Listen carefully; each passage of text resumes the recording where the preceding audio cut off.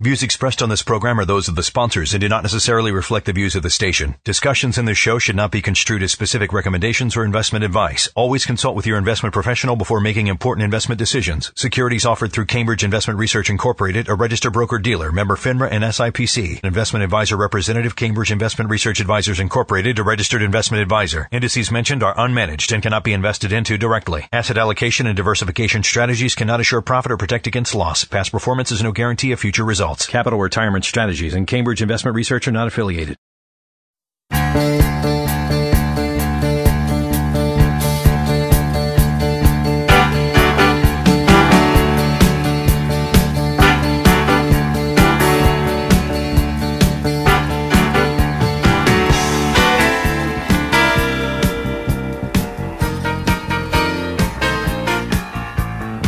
Welcome to Plan for Life Now, episode number 108. We are sitting here smack dab in the middle of December. What are we, 10 days away from Christmas, 16 days away from the end of the year and a new year.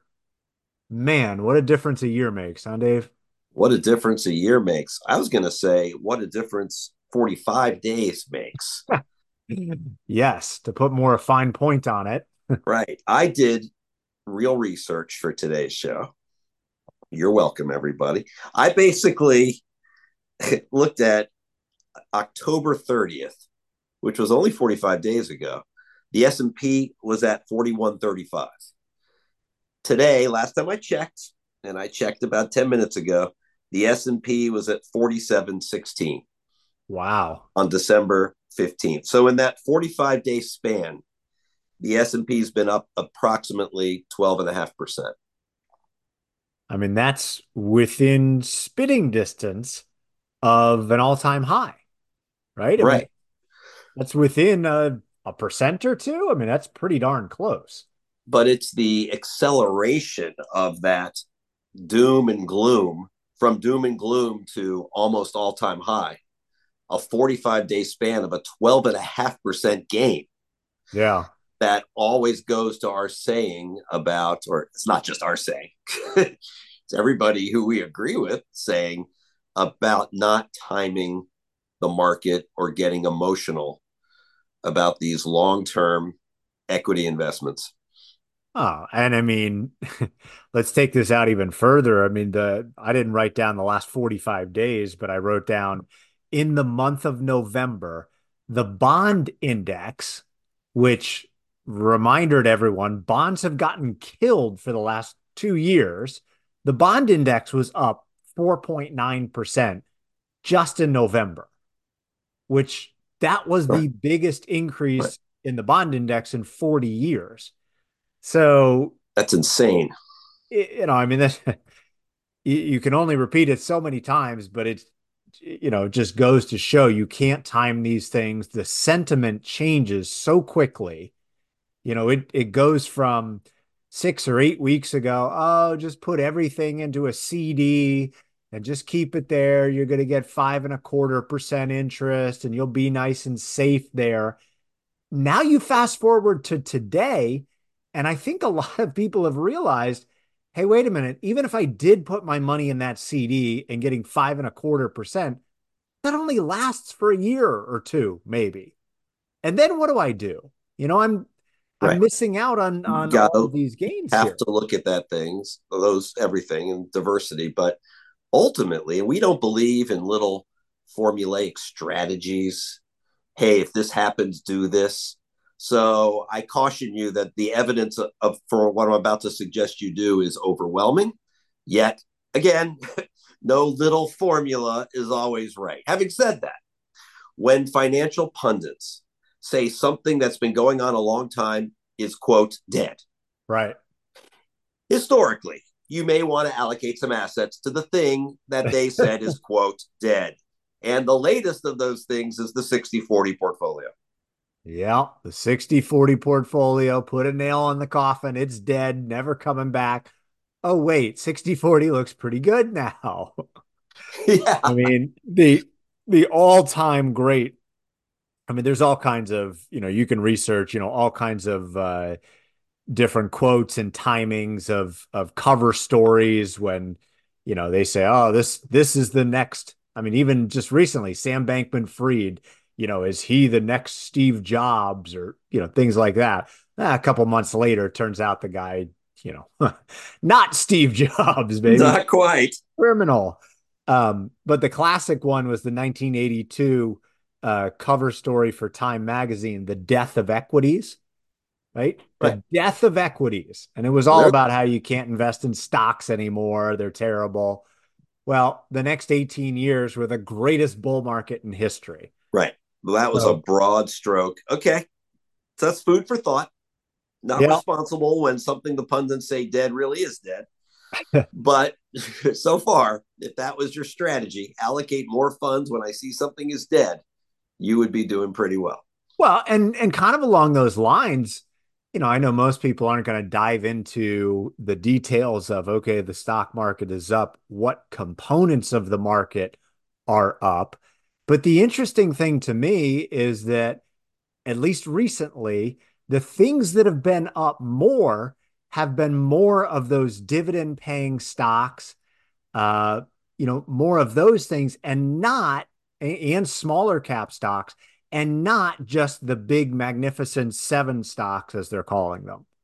So for the first part of the year, the story was, yeah, the market's up, but it's all the big magnificent seven, the Right. Facebook, Amazon, Netflix, Google, all those. Uh, and at least recently, that hasn't been the case. It's been a lot more of these dividend paying, sort of interest rate sensitive stocks that have been up. So just, And I think that's a good thing to certain. I mean, you don't want the Magnificent Seven to be the only thing that only goes up when you're trying to broadly diversify in the S&P 500 or whatever no. mutual fund or ETF you're in. So that's a good thing. That's good Yep. news. All right, so it's been a pretty good year in the stock market and definitely been a pretty good last 6 months, but we did lose one of our all-time greats, Dave, and I don't think he gets nearly the credit that he deserves. I mean, this is me reading a lot of stuff since his passing, but I'm talking about Charlie Munger. Yeah. And for those of you who don't know, Charlie Munger was Warren Buffett's right-hand man. He was some people say that when they would do their Berkshire Hathaway annual conferences, the annual shareholders meeting, these things have sort of become like a religious event for people where they make that trek to Omaha Right. to attend these, and they would answer questions. And they would always say that Charlie served as kind of the straight man to Warren's, whatever kind of joking, folksy kind of attitude there. Um, but Charlie Munger, in and of himself, had a lot of really quotable lines. And I think that's what makes Warren Buffett and by an extension, Charlie Munger makes them so revered is that they have these little snippets, these little sound bites that you can grab onto and say, yeah, that makes a lot of sense. There's some wisdom buried in there. Right. And I'm going to read one now. I don't Go. know which ones you have, but I Okay. have one that I think applies mostly to what we do. Live within your income and save so that you can invest. Yeah. Learn. Then he says, learn what you need to learn. That. So part one is exactly what we, I think, preach with every client and most podcasts, which is we need to make sure you have enough income that you can live on, and you need to live within that income.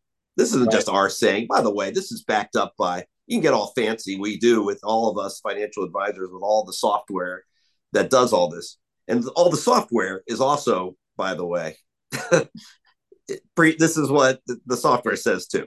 You live Right. within your income. Come with and we have to come up with an amount of income and work our way so we can do that. But live within your income and save so that you can invest is pretty good advice right there, which is never going to put you in harm's way as you Yeah. get older.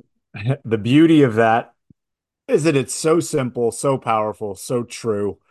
Doesn't have to be all complicated. So I've actually that was one of the quotes that I had written down that I wanted to do. So I'll cross that one off. But I actually even before he had passed away, I started to listen to this podcast, and now I got to go back and listen to the rest of the interview. It's this podcast called the Acquired Podcast, and I don't know the background of the two guys that do it. I assume there's some sort of, MBAs or something like that, smart guys, but they basically talk to, business leaders and people like that. It's usually about companies that have been taken over. I listened to one about Yahoo, and they talked about, all the inner deal workings. But somehow they got an interview with Charlie Munger about 6 weeks ago, and they sat down with him and did an interview. And like I said, I didn't listen to all of it yet, but I'm going to go back and do it. But I was really struck by, as they were talking to him, first and foremost, about how sharp he still seemed. He's still, his speech maybe was a little bit hard to understand at times, but for the most part, really sharp at 99 years old.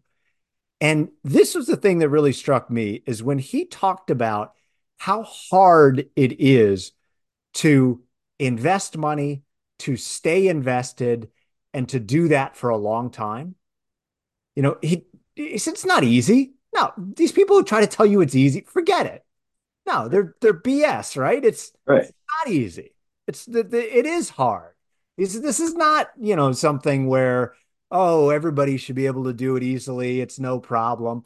And I like that, because I feel like too much of our media is consumed by people who telling you how easy it is if you just follow their, XYZ steps there. Yeah. I Good like point. hearing from somebody with just a couple dollars more than I have. It's not easy. All right, let me go through some of the quotes that I had here. The big money in investing is not from buying and selling, but in the waiting. And I interpret that to be don't get caught up in the hysteria of things going up. Don't get caught in the fear of things going down. Being able to have that even keel when you're investing. Wow, I think that's But again, it like you said, let's go back to the last thing you said. It's not easy, but boy, statistically, when you look at good funds, we'll say good growth funds, or things in stocks, and you look at the 15, forget about the 5 year horizon, then you're look at the 15-year horizon. You're going to see returns almost invariably that are really, really good. yep, But it is predicated on holding on to that right. for 15 years. It's again, his other point is a really good one. Emotion. This is easy to say after the fact, but harder to do. But a lot of these sayings that we preach, that Charlie Munger preaches, are backed up big time by Oh, statistics. absolutely. I liked this one. He said, like Warren, I had a considerable passion to get rich, but not because I wanted Ferraris, but because I wanted independence and flexibility. I desperately wanted it. And this just made me think of a lot of our clients, and that's, mostly the case. They're not looking to get Ferraris and have some flashy lifestyle. They want to be, rich or whatever you consider it, for that independence, for that freedom to say, I could work if I want to. I don't have to. I can go on vacation if I want to. I've got that flexibility. Right? Money in this country, if you're looking at it the right way, according to you, me, and Charlie Munger and Warren Buffett, money buys you freedom. Yep. Freedom to do what you not want to do, and to not, have to answer to somebody for your livelihood. And boy, if that's your attitude, you're looking for freedom and independence, and you're not looking for material things per se, or overabundance of material things, then you are mentally and psychologically on the right track when it comes to money. Yep. All right. Another one here. There is no better teacher than history. Their answers worth billions of dollars in any history book. I mean, you were a history major, right? You've got to believe in that one. Yeah, honestly, this is such a sore subject with me. I don't want to chat about it a lot. Yeah, I was, and I've always said, and you know that like history, that being a history major might be better for all this financial stuff than being an economics major or something like that, because it's so the lessons learned or so. But this is all across life. Yeah. This is an issue we have in this country, in my opinion, across all walks of life, is the lack of knowledge of history, understanding it, interpreting it, and then using it for what's going on. So yeah, I'm all over that one. I mean, some of these are just they're common sense, but hey, I'm going to go through them anyway. Acknowledging what you don't know is the dawning of wisdom. Once again, I love this in an era of people going out there shouting louder than the next person that they know the answer and that they're smarter and they've got the solution.